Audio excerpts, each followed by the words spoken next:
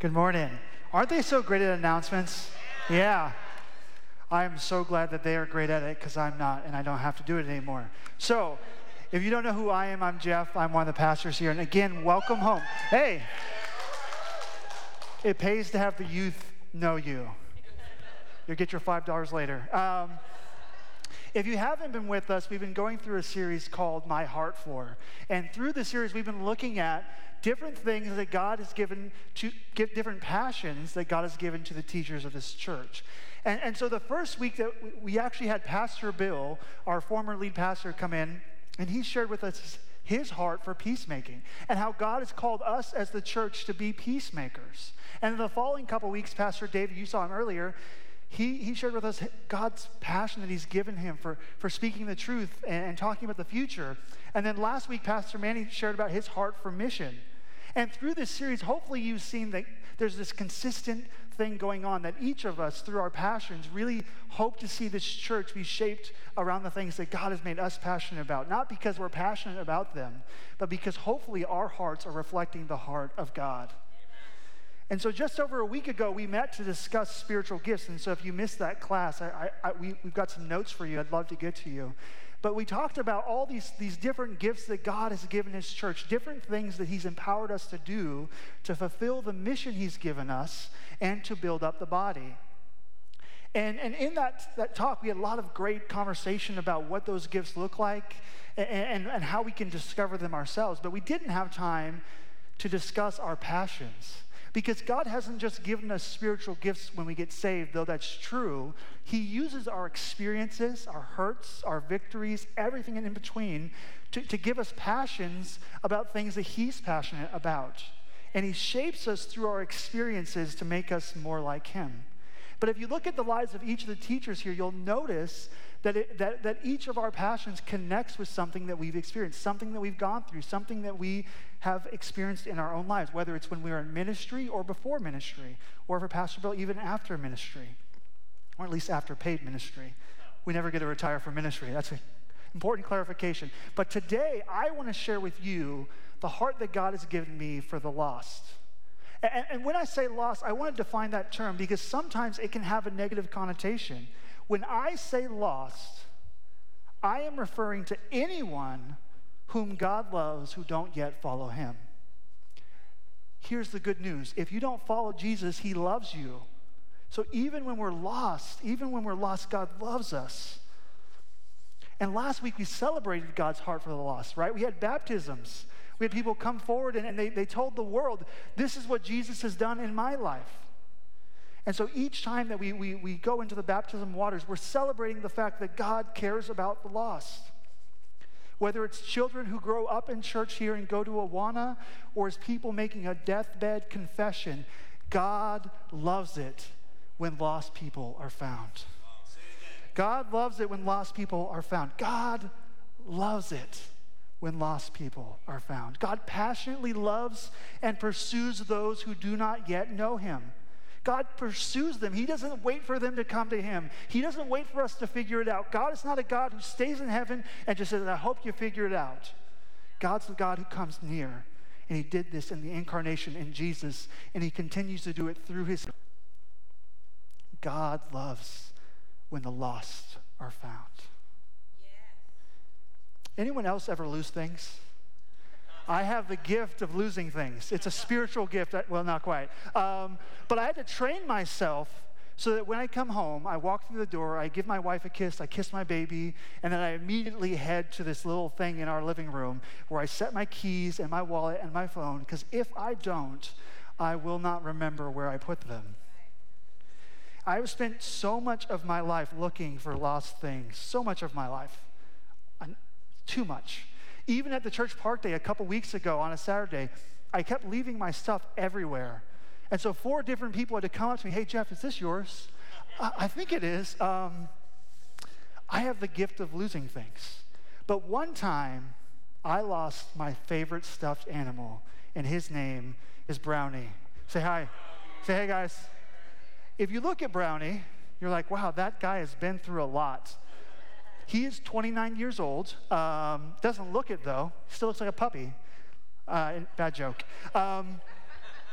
So when I got him, I was a baby. I was barely a year old, and I've had him, and my mom got him from a claw machine. She won him in a claw machine and said, here you go. Here you go, JJ. And that's my nickname, anyways.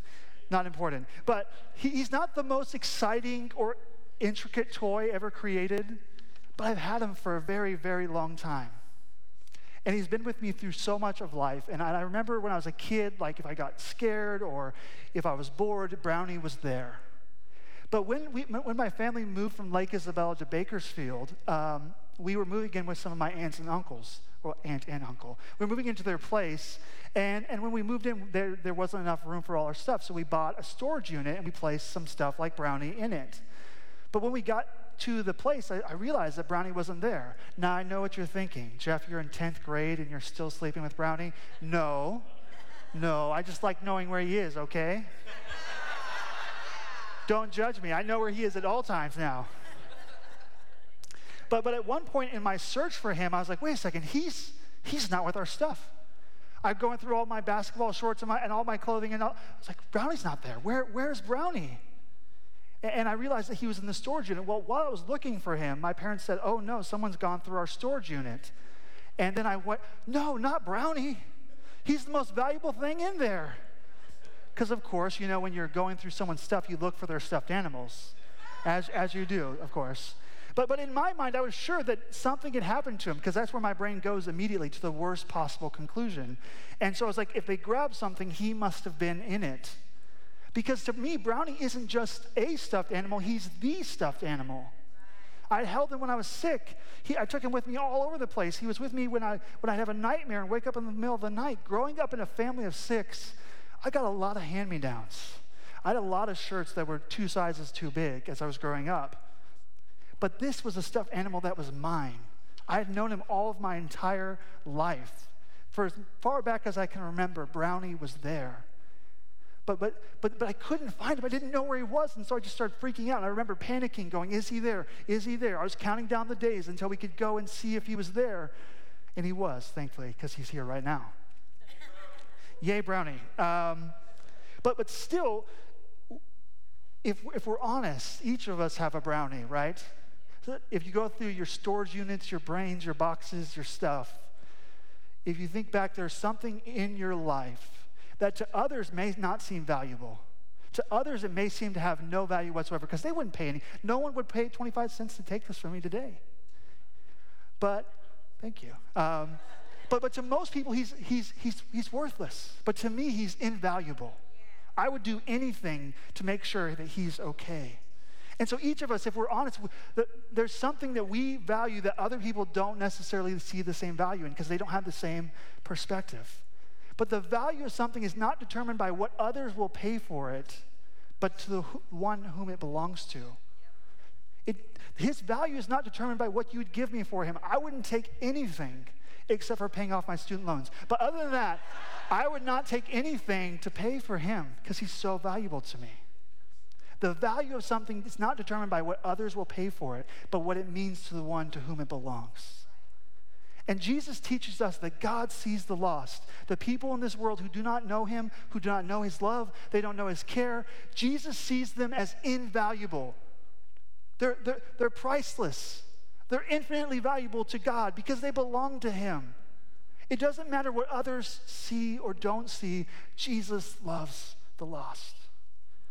What do I mean? Well, if you would look with me in Luke chapter 15, that's where our scripture will be today. And as you turn there, just to give you some background, Jesus by this point has been doing his ministry for a little while. And he's been sharing the good news of what he's going to do, that he is setting free the captive, that he is forgiving sin, that he is causing all the things that are broken in the world to become unbroken.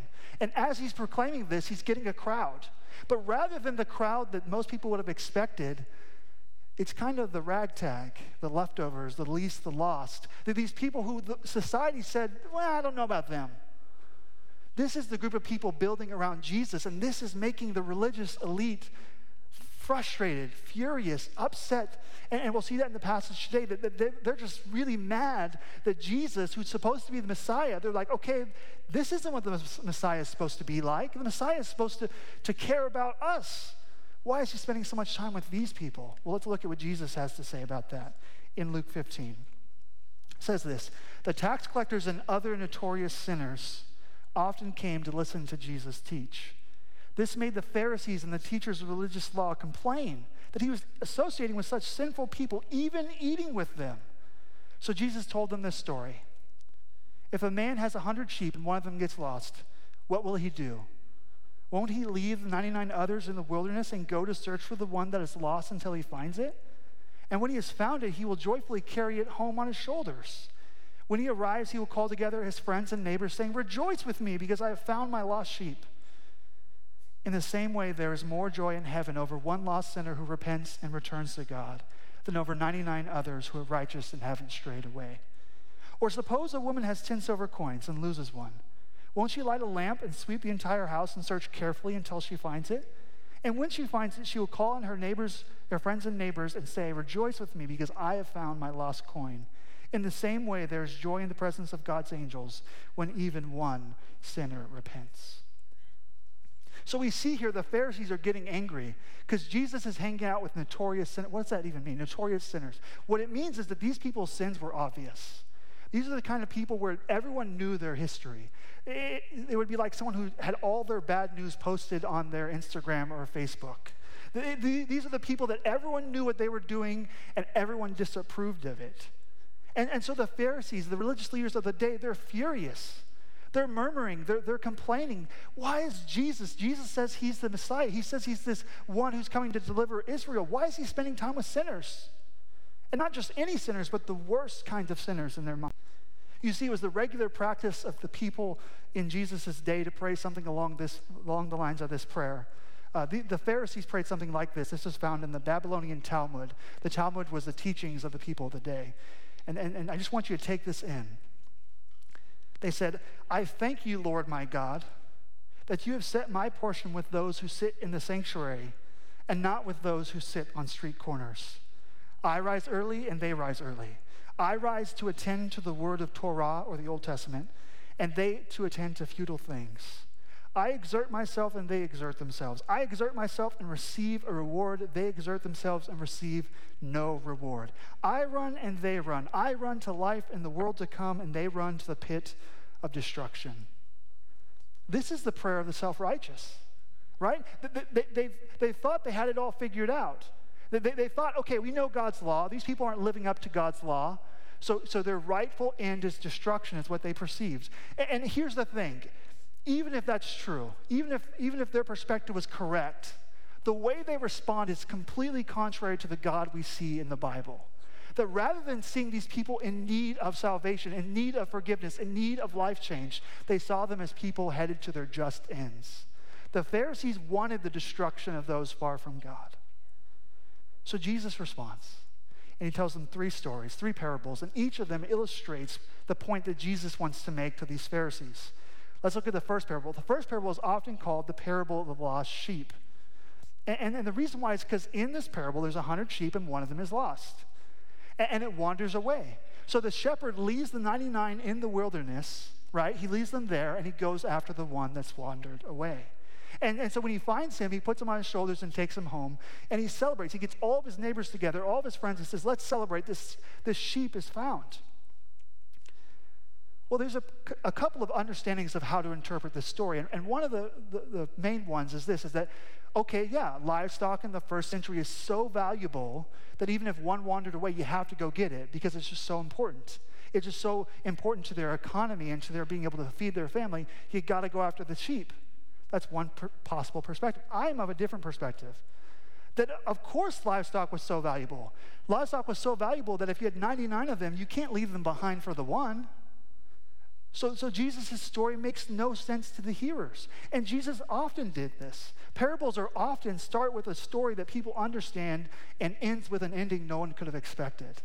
Jesus' parables are counterintuitive. They go against the grain of the way people thought. And so Jesus says there's 99 good sheep, and the good shepherd goes after the one lost and leaves the others in the wilderness. But think about it this way. Who of you, having $100, if you lose one, will risk the 99 for that one? Or let me put it this way. You have 99% of your wealth is fine, but 1% goes away. Who here would risk their 99% of their wealth for that 1%?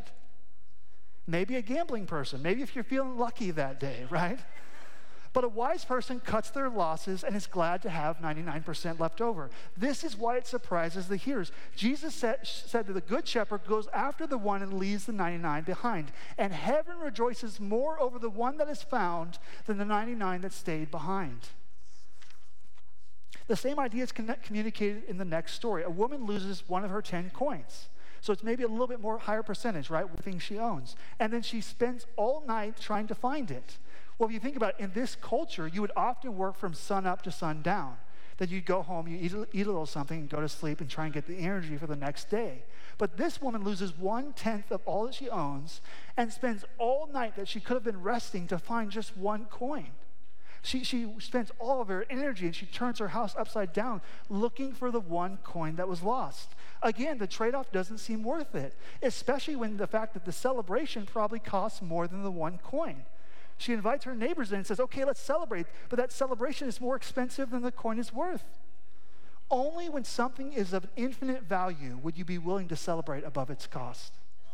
Only when something is of infinite value would you be willing to celebrate above its cost. Jesus says heaven celebrates over the infinite value of people turning to him, even though it cost Jesus everything. Even though it cost Jesus everything. And Jesus has two primary goals here with these stories. He says the first primary goal is this, is that people should be shocked to see that their perceived value is way off of Jesus' real value. That what they perceive lost people as, these people perceive lost people as worthless, or at least not worth their time. They see people as lost causes. They see people as not worthy of all the effort and energy that Jesus is putting out. But Jesus is saying, you got it wrong. They thought that these people weren't worth the Messiah's time, but Jesus was showing them through his actions and through his words that they were infinitely valuable to God. That people far from God are not lost causes or unworthy of the time of Jesus. Instead, Jesus shows that they are of infinite value. In Luke 19, it tells the story of Zacchaeus. And Jesus visits Zacchaeus. And if you guys know the story, Zacchaeus was a wee little man was he, right? I don't know the rest of the story. I didn't grow up in church. But you get the point. Zacchaeus was a tax collector, right? And tax collectors were the worst kind of sinners because they stole from their people and kept a little bit and gave it to Rome. And that was like treason to the people of that time period. They're like, this is the worst. And Zacchaeus has been doing it, and he's really good at it. He may have been doing it for decades. He's so successful at this, and Rome just loves him.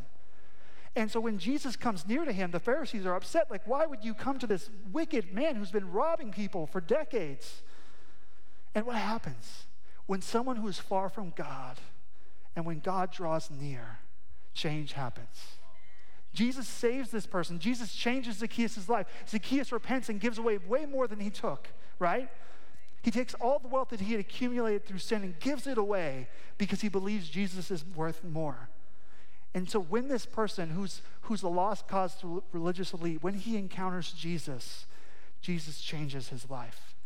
And Jesus says this, for the Son of Man came to seek and save those who are lost. Jesus goes, you want to know what my mission's about? You want to know why I'm here? You want to know what this ministry is all about? You guys want to summarize in one sentence, why did Jesus come? The Son of Man came to seek and save those who are lost. He came to seek and save those who are lost. Jesus came to seek out those far from God. I find it very ironic. I was talking to my dad a little bit about this earlier this week about my sermon, and he pointed out something to me that's it's just stuck with me, it's so poignant.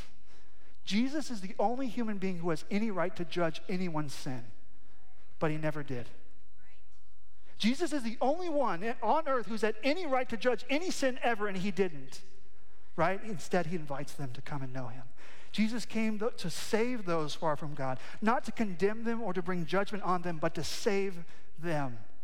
The Pharisees would spend years and years to memorize the scriptures. Many of them would memorize whole books of the Old Testament.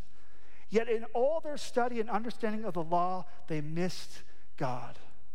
They missed the heart of God. And this is evidenced by devaluing those God loves. They saw people as lost causes, but God saw them as the lost he loves. And even worse, and this is the second point of these parables, is that they missed the celebration of what Jesus was doing. You see, the Pharisees had been waiting centuries and centuries for God to send the Messiah. They had been praying for decades and decades for God to send someone to rescue them. And when Jesus finally comes, instead of celebrating with him, they judged him. Jesus is a fulfillment of all the promises that God had given the people of Israel, but they missed it. And instead of celebrating this fulfillment and the work that Jesus had done to seek those who had wandered away from God, they set themselves in judgment over God. They set themselves in judgment over God because they said, these people do not deserve forgiveness. But before we jump to judge them, are there people we deem too far from God? Are there people who we think are a lost cause? Are there people that you're like, but Jeff, you don't know their story. Jeff, you don't know what they've done to me. Jeff, you don't understand. Yeah, but. The Pharisees had a lot of objections as well. Are there people we deem as other than and outside of God's love? Or are we guilty of not celebrating the change that God is bringing? If the person who has hurt you most or the person that you can't stand the least were to be changed by Jesus' love, would you celebrate or would you be angry? Would we be more happy or upset if God saved those we find hard to love? There are a couple of reasons why this is close to my heart. The first reason is I was once a lost person. And I mean, if you're a Christian, you have to admit that you were too. That's all of our stories, right? And I've shared my story a number of times, but just to sum it up, there was a point in my life where I didn't understand God. I had no clue that he existed or that he loved me. But the genuine love and care of a local church changed my life forever. And it led to me coming to know Jesus. I was lost, but Jesus found me through his local church. It was their love for people like me who were lost that brought me to knowing the love of God for me. Sometimes when we've been walking with God for so long, we forget what it's like to be lost. Sometimes when we've been found for so long, we forget what it feels like to be on the outside. And it's not even just that all people think that they're lost. It's not even that they're aware that they're lost. It's not even that they're aware that there's something missing in their life. I know that when I was younger, I didn't think there was something missing until I encountered the immeasurable love and grace of God. But no one else knows until we tell them. But the second reason why this is close to me is I've been in paid ministry. This will be my 10th year of paid ministry. And in the decade that I've been serving, I've seen a lot of people hurt by churches. Churches that are supposed to be the hands and feet of Jesus. And one of the most famous quotes about this problem is by Brennan Manning. He says it this way: the greatest single cause of atheism in the world today is Christians who acknowledge Jesus with their lips, but then walk out the door and deny him by their lifestyle. That is what an unbelieving world simply finds unbelievable. And that is why when I first headed off to study theology, when I first headed off to read the Bible, to understand it better, to study to be a pastor, my main passion and goal was to plant a church for people who are lost, people who are far from God. Because I believe that there are still people that God wants to save, and he still wants to use us to do it. And I believe that there are people who are far from God, and God wants to use us to save them. He wants to use us to reach them. He wants to use our love and our money and our time and our ability and our passion to reach those who still don't know. Because there are people who still think that the church is a lot like the Pharisees and not like Jesus. They think that the church is about judging people and not extending love. Friends, may this never be true of us. But have we loved people well enough that they know that? Or do we just hope that they put it together? Do we love people well enough that they know that we're not the Christians who want to judge them but want to reach them for Jesus? Or do we just hope that they'll figure it out on their own? Because if we look at the life of Jesus, Jesus doesn't wait for people to come to him. He goes to them. Jesus is the God who comes near, right? When people are far from God, God draws near. And this is one of the chief complaints by the Pharisees about him, that he eats and fellowships with sinners and tax collectors. God comes near when people are far away. And he demonstrates his compassion toward them, that even as he disagreed with their decisions, Jesus didn't affirm everything they did. Jesus isn't just some sentimental God who just is okay with everything we do. That's not what he's like. Still, he proclaimed the love of God that overcame their sin. Jesus wasn't as worried with the penalty of sin in their life as he was with giving them true life. That the true life that he wants to give them was overflowing and abundant and better than anything that they could have ever imagined. If we as a church are ever to have credibility to reach those who are still lost, then we must begin to look and love and live like Jesus. The word lost, again, I know it can be a hang-up for some, but there's some reason for why I keep using that word, and the implications are in this story. If something is lost, it implies that it can be found and that it belongs to someone. And Jesus says that he came to seek and save those who can be found and belong to him. When I was looking for Brownie, I would do anything. When I was looking for him, I would have gone anywhere. I would have, in my 10th grade mind, I would have done anything for him. Because I hoped that one day Elizabeth would be able to have him. But Jesus didn't just do anything for those who are lost. Jesus didn't just send a messenger to tell us about God's love. Jesus came and he died. Right? We sing in that song, how deep the Father's love for us. Right? His son dying for us, just demonstrate his love for us. That Jesus took on the penalty himself rather than letting us face it. So how can we as a church begin to have a greater heart for the lost? How can we share in our Father's heart for the world for which he so loves? Well, Paul gives us some helpful tips in Colossians chapter 4, and hopefully they'll help us summarize what I think can help us take steps towards being people with a heart for the lost. And it's found in verses 5 through 6, and it says this. It should be on the screen. Live wisely among those who are not believers, and make the most of every opportunity. Let your conversation be gracious and attractive so that you will have the right response for everyone. So three quick steps that we can take to help us to be people with a heart for the lost to reach the lost. And that's live wisely, seize opportunities, and speak graciously. The first is this: we need to live wisely. Our walk needs to match our talk. If we say Jesus is risen and king of everything, if he's the ruler of our hearts, then our walk needs to match our talk. In the Greek, there's a word that we translate walk, but it says peripateo. And so that it literally means to lifestyle. It means that we are called to lifestyle wisely. We're called to live in such a way that wisdom is the definition of how we act, and we act towards those who are outside. But that means that we cannot share the love of God for those far from him, but not deny that love in our actions towards them. Let me say that again. We cannot share the love of God towards those outside, but deny that love in the way we act toward them. Right. I've said it before, but Jerks for Jesus is a terrible outreach strategy.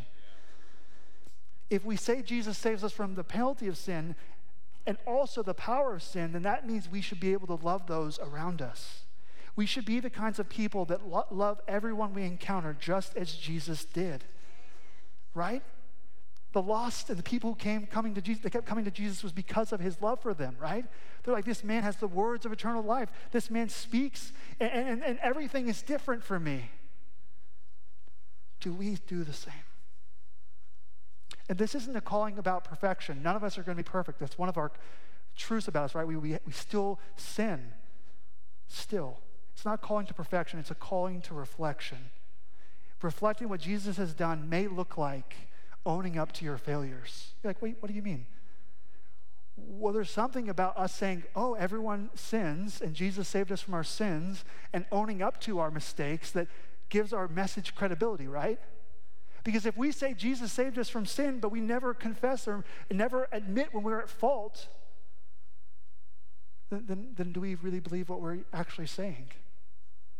To be Christ-like as an imperfect human isn't to be a fake perfection, but to let the good news so change you that you're willing to even own up to your mistakes. To be a Christian at all means to admit that you're imperfect, that there's only one who is perfect, and that's Jesus, right? So admitting our faults is to agree with our faith. And what does that have to do with living wisely? Well, think about it this way. If you realize that you're not perfect and you interact with people who are imperfect, it changes the whole atmosphere of your relationship. Because if you continually act like you've got it all together around people who know they don't have it together, you're not giving them anything that they would look forward to or want themselves. They're like, that person's too far, or they'll just recognize that you're faking it. To live wisely towards outsiders is to recognize that our message must match our living. And living wisely leads to opportunities, which leads to our audience, right? Jesus is the only one who's perfect. He's the only one who can draw a crowd based off of his perfection. All the rest of us do it through reflection. And so we need to live wisely so that we can seize our opportunities, which means that we need to be aware of them and go for them. No one placed in your path is there accidentally. Do you have a boss, a coworker, a neighbor, a relative, or someone you continually interact with? Then God has called you to share the love of God with them. God has called you to be the witness of his love to them. And he's calling you to seize the opportunity. It is a calling for each of us to love and share the good news that God loves those far from him. And when God draws near today through us, God draws near to the lost today through us, through the Spirit working in us and through us. So let us make the most of our opportunities. Now, it's not our job to save them or convince them of anything, but just to present the love that God has for them and the truth of what Jesus has done. The Spirit will do the saving, we just do the sharing. The Spirit will do the saving, we just do the sharing. But how do we do that? By speaking graciously, and Paul says attractively, so that we can respond rightly. And it's the flip side of our walk matching our talk. If our words are not gracious toward others, then they're not going to believe our message, right? Jesus came and lost people loved him. Do our words match that same reality? Because if we share the good news in a way that doesn't make sense or isn't kind or isn't gracious, then there's nothing for them to accept. There's nothing for them to trust. Communication isn't about just what you mean. It's about what other people hear. And if you've been in any kind of friendship or marriage or anything, you find that out real fast. Right? Like, relationships are built on recognizing that there's things that we don't always understand together. Communication isn't just what you mean, it's about what others hear. This is why Paul says we must speak graciously and attractively so we can respond rightly. It's not about a sales pitch. It's not about having every word right all the time, but it is thinking about how the other person hears what you say and not just what you intend to say. This is so important. Pastor David said it like this a few weeks ago, that even if we share the truth, if there's no love, it's not the good news. If we share the truth without love, it's not good news. And again, I'm not appealing to sentimentalism. I'm merely urging you to love people enough to care what they hear when you speak. Jesus said his mission was to seek and save the lost. And even though the religious leaders of his day didn't see the value in those he was reaching, God has a heart for the lost, the people who do not yet know him and his love for them. And this heart, as we live as Jesus did. But until we begin to live into that same calling, living wisely, seizing opportunities, and speaking graciously, the world around us will continue to think of God as either being disinterested, non-existent, or worse, malevolent. Until we begin to share the good news in a way that other people understand, by our walk matching our talk, by us taking advantage of the opportunities that God gives us and speaking graciously as he would, the world will never understand what God is like. The last parable that Jesus shares in Luke 15, it's often called the prodigal son, but I think a more correct title would be the lost son. And if I could peel back the metaphor a little bit, this is what Jesus is saying. Jesus is saying that there are people created in God's image. They've been given this infinitely valuable inheritance of being made in God's image.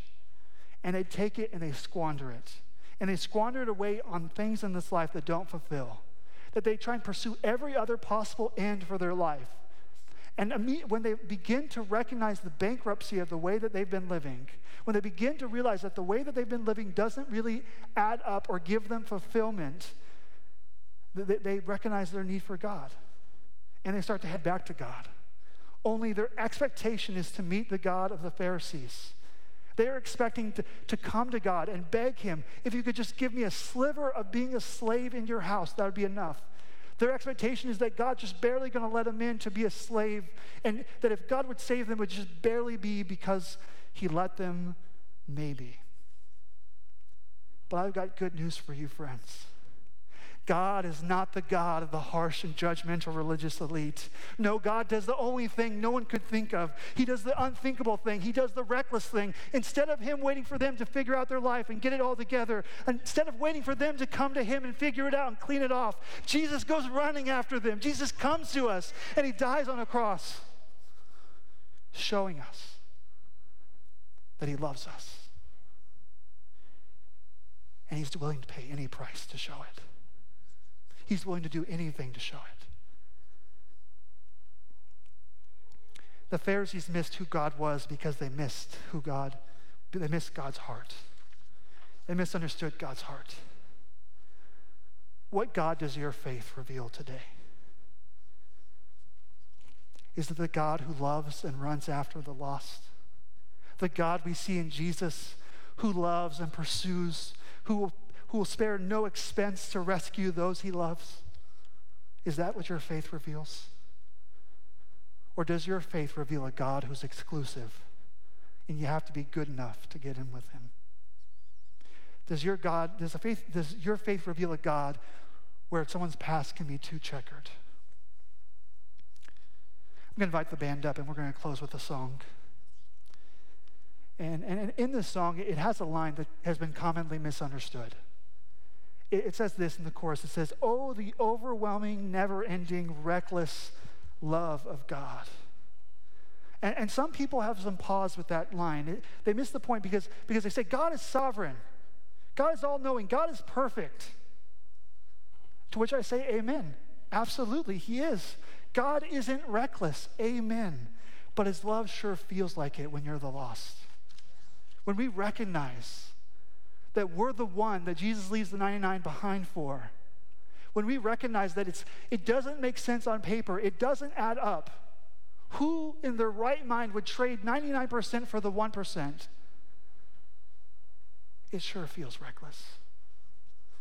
God loves those who run from him and pursues them with his love. Instead of having a point where God will stop loving us, or that we can outrun or outsin his grace, he continues to urge and call us to himself. There's another song. It says, "Prone to wander, Lord, I feel it. Prone to leave the God I love." And there's an update that someone, Preston Sprinkle, he's a modern biblical scholar, he says it like this: we are prone to wander, but God is prone to chase. But good news, friends, he's faster. Let's pray. Father, we recognize that we've done nothing to earn your love. But the good news is we can never do anything to lose it either. That by your grace in Jesus, you reveal that you are the God who chases us down. Not to judge us, but to love us, to show that you've always loved us. And it's only when we start to look at the narrative around us, or we start to judge ourselves by your law and not see your love and grace, that we begin to believe those lies. So this morning, God, if we are walking with you, if we are already a follower of you, God, would you remind us of the truth this morning, that you love us, that you're not done with us, that you're not tired of us, that you forgive as many times as we repent, that your grace never runs out. But Lord, maybe we're here today and we don't even know you. And maybe we're tempted this morning to say, that sounds too good. But that's the reality of the good news, God, is that it is too good to believe. But once we believe, we can see how good it really is. So this morning, God, for anyone here who doesn't yet know you, I just pray that you would draw them to yourself. But Lord, for all of us who have called you our Lord, who call on your name, who say that we're a Christian this morning, God, would you give us a heart like yours that loves those far from you and draws near to them, so that we can show the world what you are like in the way that we love, in the way that we speak, in the way that we act. God, you're so good. We praise you for that this morning. We're so thankful for who you are, that you're better than we could have ever imagined. So we praise you for that. I pray this in Jesus' name. Amen.